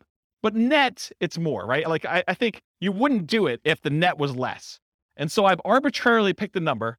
And you may say to me, James, your number seems crazy low, too conservative, or your number seems crazy high, too aggressive. And I want to be able to change the numbers. You'll be able to change the numbers. I'll put a link in the show notes. I'll let you guys know what the link is, and you'll be able to go and see. And I'm going to do it for every city. So there's will be 300 cities. You'll be able to see numbers for your city. And then if the numbers I use for your city are slightly different, you'll be able to change those too. But I will start with reasonable assumptions for all cities. Then you'll be able to go in and say, look, it's not 25% more than what we're getting with regular rent. for doing short-term rentals, it's actually 50% more, 100% more net after all expenses. And so you can go change those assumptions and then see how it impacts whether or not they achieve financial independence. For tonight, I have the assumptions up here in a second. I did use 25% more. And I also increased maintenance on it as well. So you'll see how that plays out. I also mentioned here, in many cases, there's usually more work involved for short-term rentals. So part of the increased income you get is your labor. You should think about that in terms of dollars per hour. So the differential you're getting above and beyond the work you would need to do as a regular long-term tenant in the property, you need to think about that as, okay, I also need to figure out that I'm also putting in an extra X number of hours, 5 hours a month or whatever it is. And so I need to take that money out and calculate what that means to me. You may be willing to do that though, because you're saying, look, if I can get this extra cash flow, I don't mind doing the 5 hours. That's worthwhile for me. Okay. So it's up to you to decide that. So any questions on this before I start going into some numbers? I'm moving toward numbers. I'm going to show you my assumptions here. Any questions? Okay. All right. So financial independence. So earlier this year, I did a class, I think it was called, I don't know, Financial Independence Retire Early Budget. And in that thing, I did a walkthrough where I walked you through how to do your own budget to determine what your minimum target monthly income in retirement is. That's like lean fire, for those of you that are kind of familiar with that concept, or your ideal target monthly income in retirement. That's sort of like your fat fire or full fire number, okay? So I walked you through, you kind of walked through all your different expenses, your mortgage, taxes, insurance, HOA, and your own personal property, vehicle payments, all that stuff that you have there. And then I calculate your amount that you need in order to be able to achieve financial independence based on your expenses for kind of two different groups. So I'll put a link to be able to download the spreadsheet, maybe watch the video on there. So you'll want to know your number, but I used for them, I think $5,000, which I'll show you the assumptions for in a second here. But in order to achieve financial independence, it really consists of three parts. So how do you know if someone has enough assets coming in to support them in retirement? There are really three inputs for this. Input number one is passive income coming from things like Social Security, pensions, or annuities. Those are the three most common, but it's all the passive income you've got coming in from that. The second one is any cash flow you have from your rental properties, net of all expenses. So this is not just rent minus mortgage payment. It's rent minus taxes, minus insurance, minus maintenance, minus vacancy, minus mortgage payment. All of the expenses on your property have to be subtracted out. And then that number is the cash flow you can use to determine whether or not you qualify as financially independent. And then the third one is any money invested, not the equity in your property. That's already being included somewhere, but any money you have invested in stocks or bonds or mutual funds or things of that nature, times whatever you believe to be a safe withdrawal rate. Safe withdrawal rate is the amount of money, in theory, that you can safely remove from your investments each year and, in theory, not run out of money. Okay? Usually it's around 4%. Some people more conservatively will use something like 3% or 3.25. The guy who came up with the rule before we saw this massive uptick in inflation had came out publicly and said it's actually over 5% now, which I always scratched my head and said, that seems really aggressive. But I mean, what do I know? But if you look back at historical data, there was the 4% safe withdrawal rate study by the three professors from Trinity University. They did a bunch of back testing on historical data with the stock market and bonds, and they came and said that with a very high probability of success, very low probability of failure, that taking 4% of the amount of assets you have invested in stocks and bonds at different ratios, they did a whole table, so you can go look at the report if you want to. I think it's called the Trinity study. But they said that 4% is a relatively reasonable number to use based on historical data. Okay, so the three things, it's passive income from Social Security, pensions, and annuities. That's number one. Any net cash flow from rentals. And number three, your yearly safe withdrawal rate multiplied by the amount you have invested in stocks, bonds, mutual funds, things like that. The sum of all three of those, if the money coming out from your cash flow, your passive income, and that safe withdrawal rate, if that exceeds the amount you need in order to live, then you are technically financially independent mathematically. Does that make sense? So in order to see if somebody qualifies for this, we're going to use any Social Security they have. So if they go late enough where they're old enough then to have Social Security, that will count for us. Okay. And I did a calculation based on their Social Security, and I think I started them at age 21, try to give them a really long runway. with this, okay? Any net cash flow from rentals. So if they're buying rentals in these scenarios, then the cash flow they have from the rentals after all their expenses counts. And then any money that they have in their bank account that's not being used for down payments or whatever, we're using a 4% safe withdrawal rate for that, and that counts as well. So the three of these things will count to determine whether or not they've achieved financial independence, and I'll tell you what month they achieved that minimum target monthly income in retirement to be financially independent. Does that make sense? Did I confuse anyone? All right, cool. All right, so all of these assumptions are changeable if you just copy the scenario to your account. They're married. They're both 21 years old. They've recently graduated from college, and they're working in a technology department of a large healthcare business. Might sound familiar to someone in this room. They have a total of $10,000 saved up. Okay, so they're not starting from zero. They've got 10K. They earn $72,000 a year combined. So $36,000 each. Does anyone have a problem with that number? Do they think it's too low? It's probably low. I'm looking at someone who works in that field. Yeah, it's very low. Okay. So I'm trying to be conservative though, right? Like if I come in here and I use, everyone makes $200,000 a year, people are like, whoa, James, no one makes $200,000 a year. So I get it from either way. So here's how I worked it out though. I said, okay, look, McDonald's is hiring at like $16 an hour for us, right? I mean, I think Qdoba, the burrito place I go to, they have signs on their door. They're hiring like entry level at 15. I was like, 18 seems like a relatively low bar, right? Maybe I'm wrong. Maybe it just seems like crazy, but it doesn't seem that far off. And that's $18 an hour, working 2,000 hours a year, $36,000 a year each is how I got there. Or you can say, look, if they're really as motivated to achieve financial independence as you say they are, then 2,000 hours a year is like part-time work, in my opinion. I mean, there's other people they're going to be offended by that, right? I'm going to get hate mail, I can't work more than $2,000 a year. I mean, 2,000 hours, that's like the first 6 months of the year for me. I mean, I know there's some business owners in here that they're like, yeah, 2,000 hours. Yeah, that's easy, right? But I'm going to get hate mail, I'm sure. But I use 2,000 times $18 an hour to get $36,000 a year for each one. I think that's a reasonable number for a lot of folks. And so I'll try to use these same assumptions across all the different strategies to compare them. So you'll be able to see more of as close to an apples to apples comparison as you can be, knowing that you're comparing different things. Okay. This may be hard for you guys to believe. They're saving $1,000 a month before they buy any houses. Okay. So between the two of them, they're saving $12,000 a year on a $72,000 income. That's pretty aggressive, but they're motivated to achieve financial independence. In fact, I say that they're obsessed about achieving financial independence so they can retire early. They want to fire. They want to find their best path to financial independence together. They're both taking Social Security at age 67. That's what I modeled it at. And Social Security was estimated based on them working until the full age of 67. You guys all know that if you stop working earlier than 67, your amount of benefits actually goes down for Social Security though, right? You guys know that, right? Like if you don't put in enough, then you don't get the whole thing. It goes down. Okay. So I've assumed though, incorrectly, that they've worked till 67. So if they get to the point where Social Security kicked in and it matters to them, that will be a factor. But if it's before that, it really doesn't matter anyway, because they've then achieved financial independence without Social Security. Okay. Any questions on the changeable assumptions? Because you can go in and change these. You're like, hey, look, 72,000 a year is crazy, James. I don't know where you got the number from. Nothing? Okay. This is the worksheet you have, the loan types. I'm just pointing out that when they do the 15% down loan, I'm using 6.75%. That's what I got yesterday when I called my lender as the interest rate for a 15% down loan. And in order to do that, they had to pay 2 points to get that loan. They wouldn't give us a par rate. They wouldn't give us a rate where you didn't have to pay any points. Okay. And if you're doing 20% down at 6.625, there's 2 points for that as well, but there's no PMI.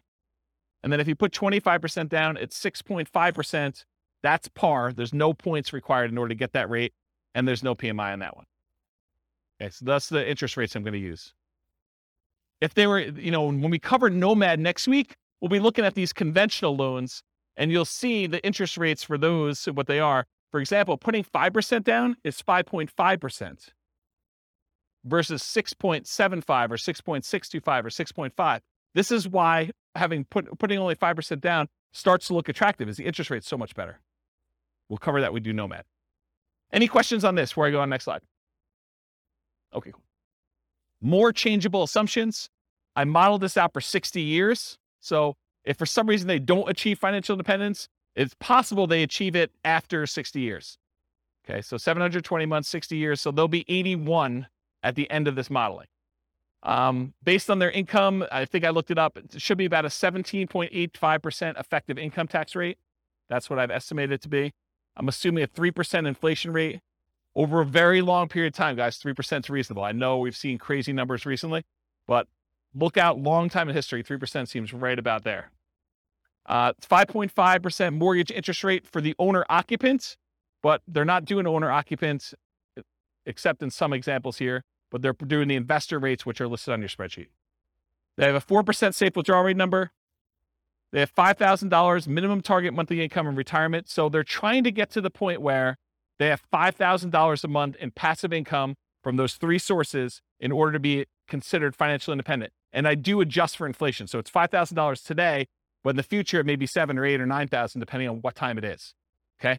And why did I pick $5,000 when they're making $6,000 a month? Because they're saving $1,000. So I want them to be at the same level of lifestyle, not at the same income. So they're not saving $1,000 anymore. They're only saving nothing because they've already achieved financial independence. And so we're trying to get them to the point where they replace their standard of living, what they're actually living on. And I've also said, hey, look, when do they get to the point where they can live a $10,000 a month lifestyle, which I don't even think I showed you numbers for that today, but I do run that math and show you when they're earning twice as much. Okay.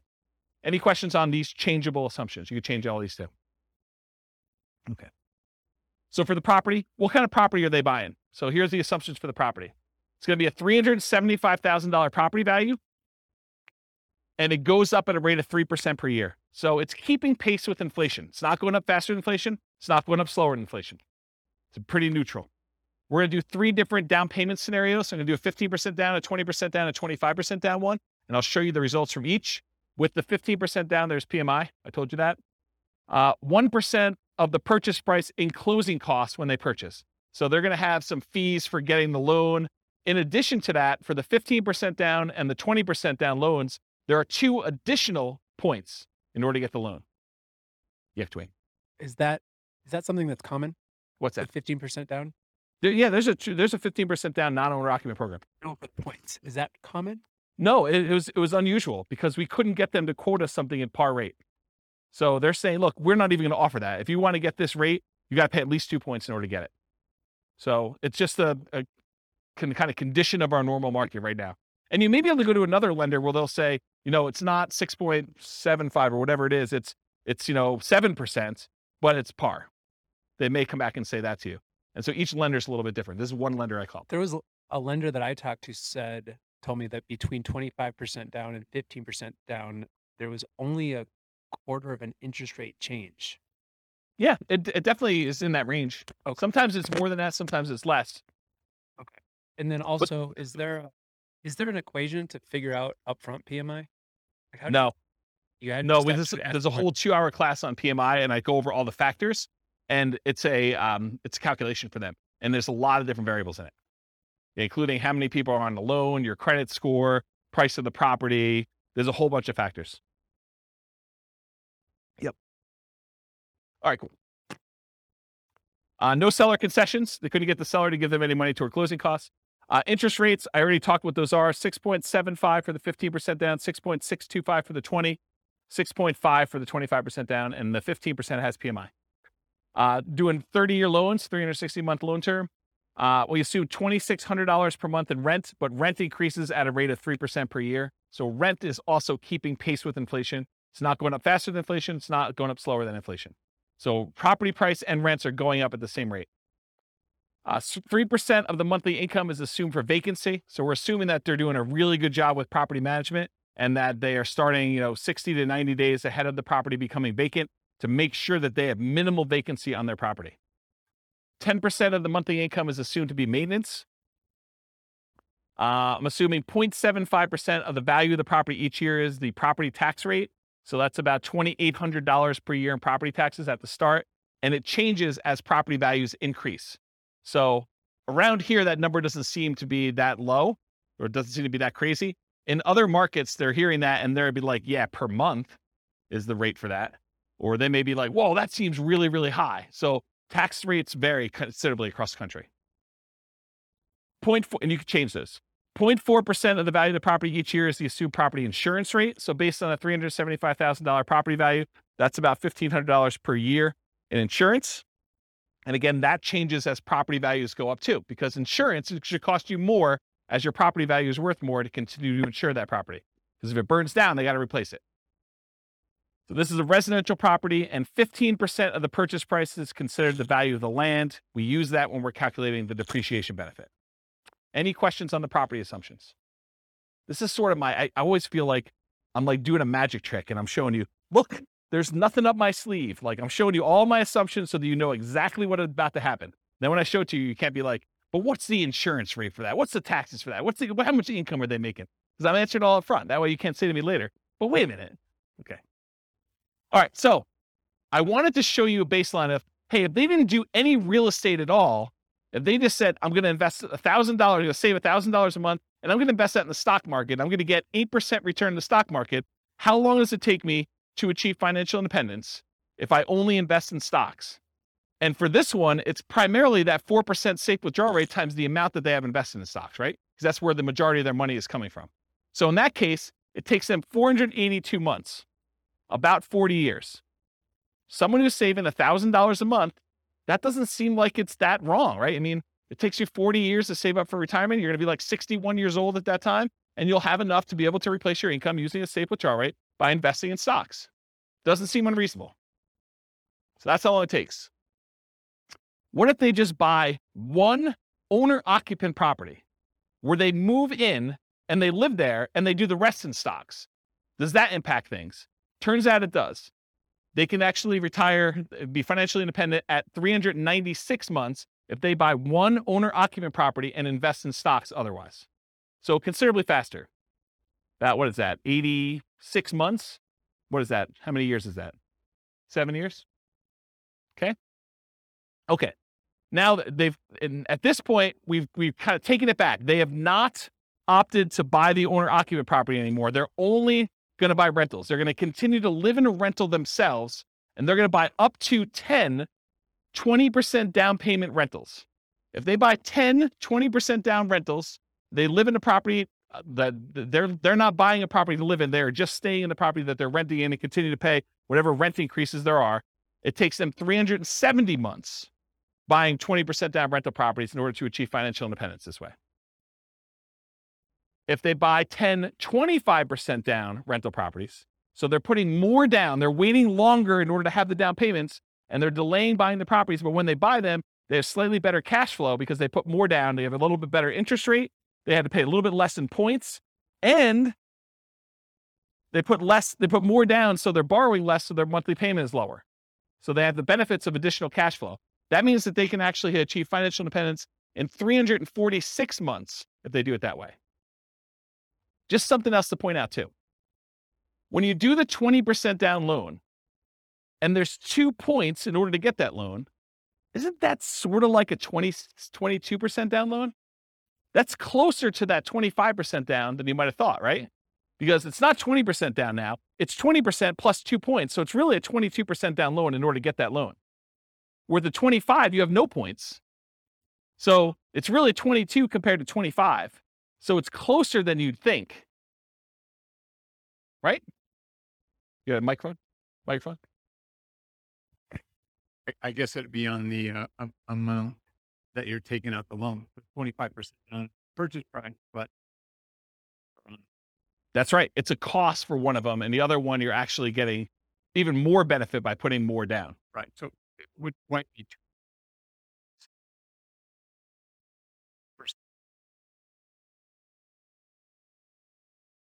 Yeah, I see what you're saying. Right. Yeah, you're right, because it's the 20% down is on the initial purchase price and the 2% is on the loan balance. Yeah, you're right. So it's 80% of the 2%. Right. So 1.6. splitting hairs, but No, you're right. That's a good point.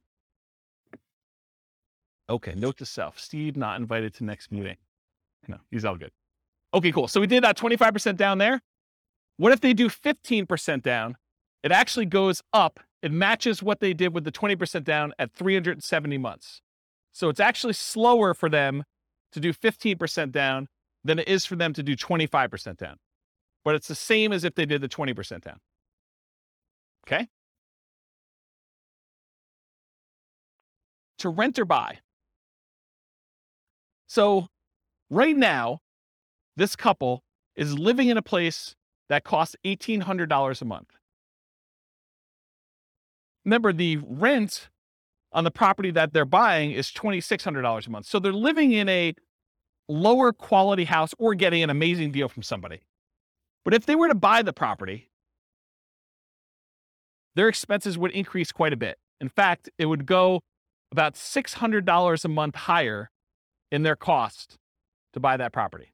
So instead of saving $1,000 a month, if they keep renting where they are, they would only be saving $420 a month when they buy a property to live in. So by buying a property to live in, yeah, they have a little bit higher standard of living, a little bit nicer house that they're living in, but they're also saving considerably less, which is going to impact their speed at which they can acquire properties. So should they rent or buy? Well, what if they own or occupy, buy one property to live in, then they start doing their 20% down payment rentals? Well, if they do that, it takes them 394 months to achieve financial independence. Before, if they didn't own or occupy, they were able to do it with 20% down rentals at 370 months. So it takes them 2 years longer if they decide to own or occupy and live in a little bit nicer property to achieve financial independence. What if they do 25% down?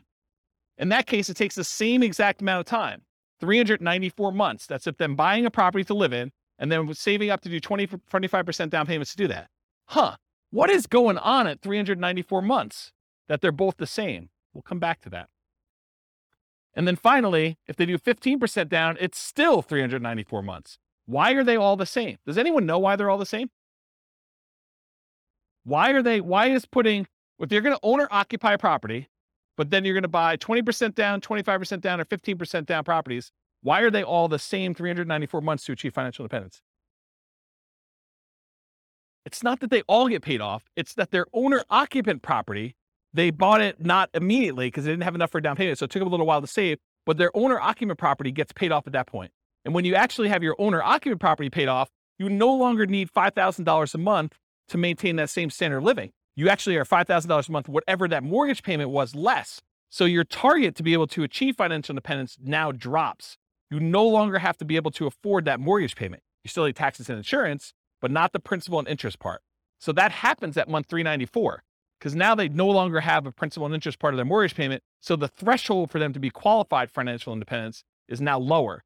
So they achieve it. That make sense? Okay. So why are they similar? Paying off your primary residence reduces the amount you need to qualify as financially independent. These are all right around when they pay off their primary mortgage, including the one where they bought one owner-occupant property and they had stocks, because that also lowers the threshold then too. Okay? Any questions on this? Sweet. So changeable short-term rental assumptions. And I talked a little bit about this. Rents are going to be higher, but fees and expenses on rents will be significantly higher as well. Overall, I've assumed that the net after all the additional expenses will be 25% higher. So in this case, instead of $2,600 a month, I'm assuming you're netting $3,150 per month in rent. But I also added some more to maintenance. My thinking was, hey, look, if you've got a property and you've got a lot of turnover and people are living there and actively being in there, you're probably having a little bit more wear on a property than having a tenant living there for a year and having just regular turnover, or a year or more. Okay. So I assume that maintenance went from 10%, which is $260 a month, because it's 10% of the $2,600, bless you, or 20% of the $3,150, which is $630 per month. So now this has increased quite a bit. And so when you have both a 25% increase, but then this is increased by whatever that is, almost $400, it means a very modest increase in cash flow. So here's cash flow at year 10. When you had it with the short-term rentals, you're doing about $220. I'm sorry, you're doing $467 a month with a short-term rental and $220 a month if you were just doing the long-term rental. So you're still doing more cash flow, but it's not quite as significant as you might have thought. And I may be completely underplaying this, where you may say, but James, I'm really doing twice as much in rent, and my maintenance is closer to 20%, or maybe it's 25 or whatever it is. But doing twice as much in rent, my number is going to be much, much better. Yeah, that's why all these assumptions are changeable. Go load it up and change the assumption and rerun it and see what your number is. But based on this, I wanted to show you what the impact of achieving financial independence is, even with just this modest increase. Okay? So, now doing the short-term rental with 20% down, they achieve financial independence in month 298. It's significantly shorter than all the other options we've considered so far. So getting that extra rent matters. And then 25% down, it's 285 months, which is even shorter. And putting 15% down, it actually is the same as if you bought 20% down rentals. Okay. So it does increase it. The best one is doing 25% down for short-term rentals. And then what if you own or occupy and then do short-term rentals? Those are all right here. Buy one owner occupant, then short-term rental, 20%, 25 and 15%. So it bumps it back up to 346 months for the 20%, 334 months for the 25% down, and 345 months for the 15% down. So it's sort of what you'd expect. Any questions on that?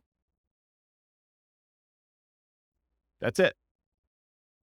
I will stick around for questions. I got applause, right? Any questions on any of that?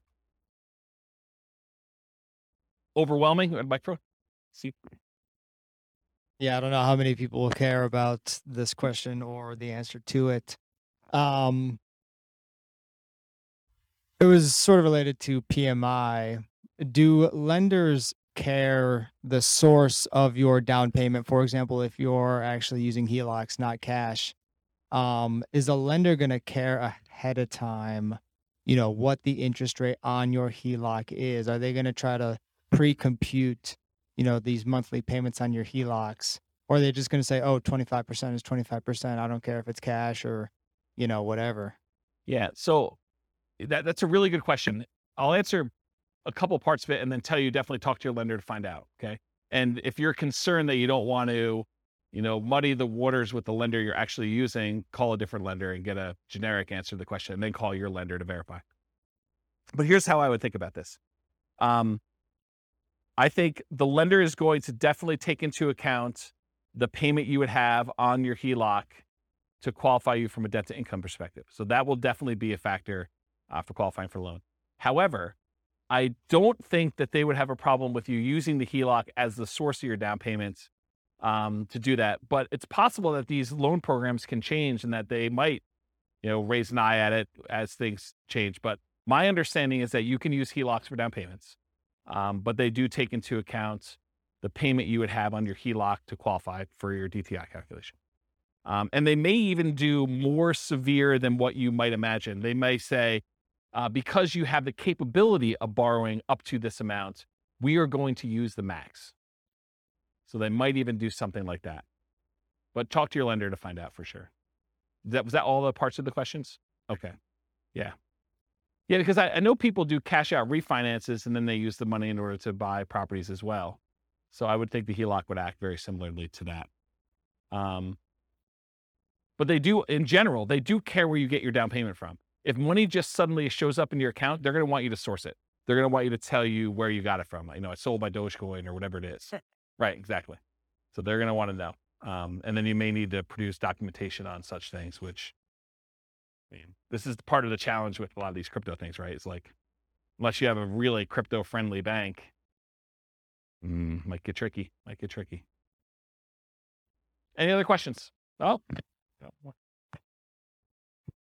Can you go back to the slide that shows I'm just curious about the 15% versus 20% versus 25%. What are these? Yeah, not the short. Yeah. Not the short-term rental? Not short-term. Yeah, I think you're on the right one. I think these are the non-short-term rental. I'm just curious. Oh, these are the owner-occupant ones. Oh, they have both of them on there, but. Yeah. So what are the variables that you think make the difference between the 15, the 20, and the 25? Like, why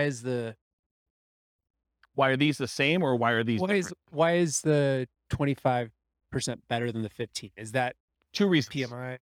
Yeah, well, PMI, I think it's going to be a factor, but it's really the two reasons I talked about. The interest rate's much better on the 25%. You're going from, what's it on the sheet? Is it 6.75? 6.75 Yeah. versus 6.5, right? Correct. Yeah, so that's one reason.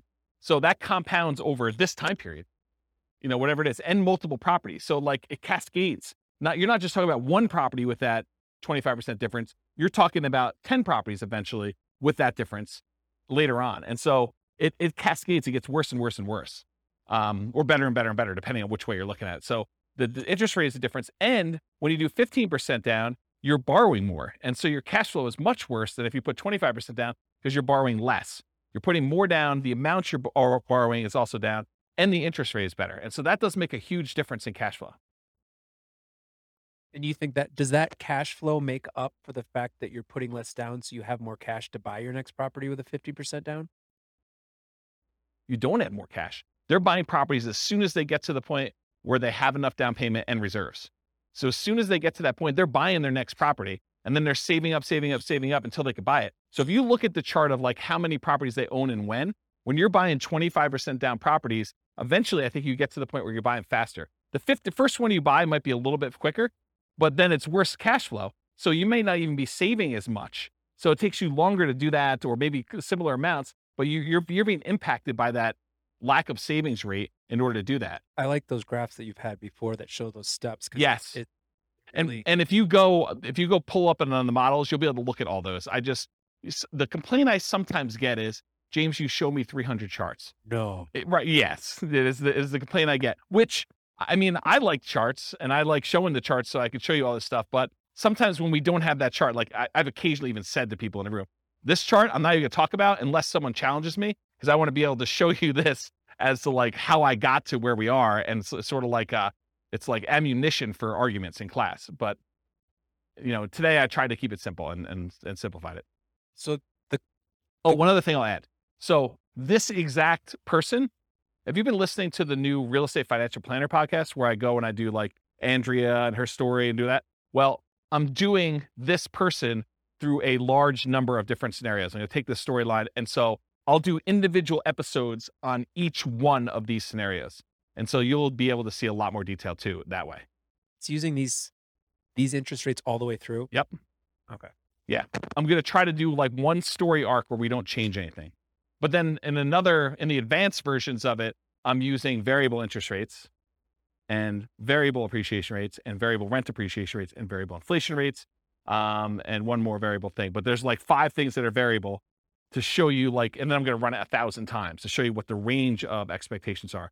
They may be financially independent anywhere between month 274, where it's 1 time out of 1,000, all the way up to month 495. I'm just making up these numbers. And that's 1 time out of 1,000. And the majority of them are in this range of here to here.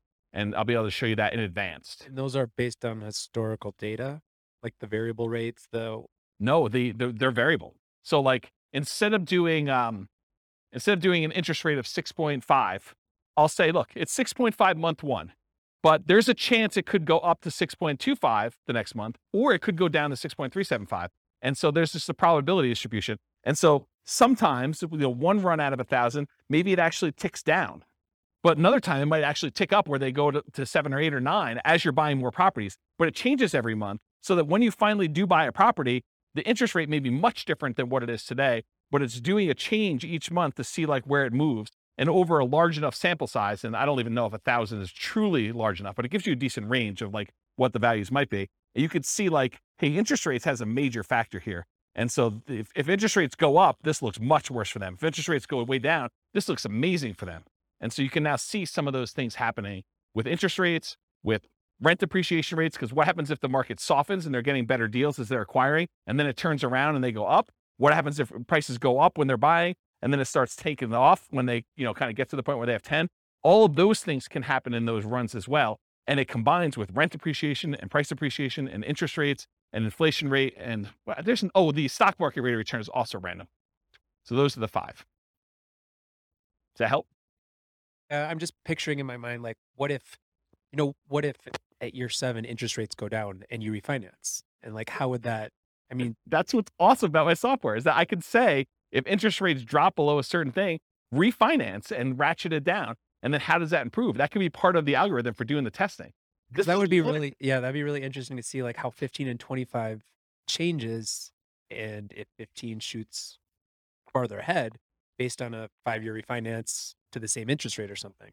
This is literally why I wrote that software, because I had those same questions, right? About my own personal stuff. I'm like, look, I'm on this plan. What happens if? And then my mind just goes crazy. What happens if stock market tanks? What happens if there's a real estate market correction again? What happens if prices go out of control up, or prices kind of stabilize, or prices go down and I'm able to acquire more properties? Like, what do all these differences mean to me? And how does it impact my ability to be resilient in retirement? Or, during my acquisition phase of kind of getting to that point, like, what happens there? This is literally why I wrote all this stuff. But those are the types of questions. Yeah. Yeah. So that's it. Okay, cool. That's it. All I got for you guys today. So stick around for questions. That's all I got for you.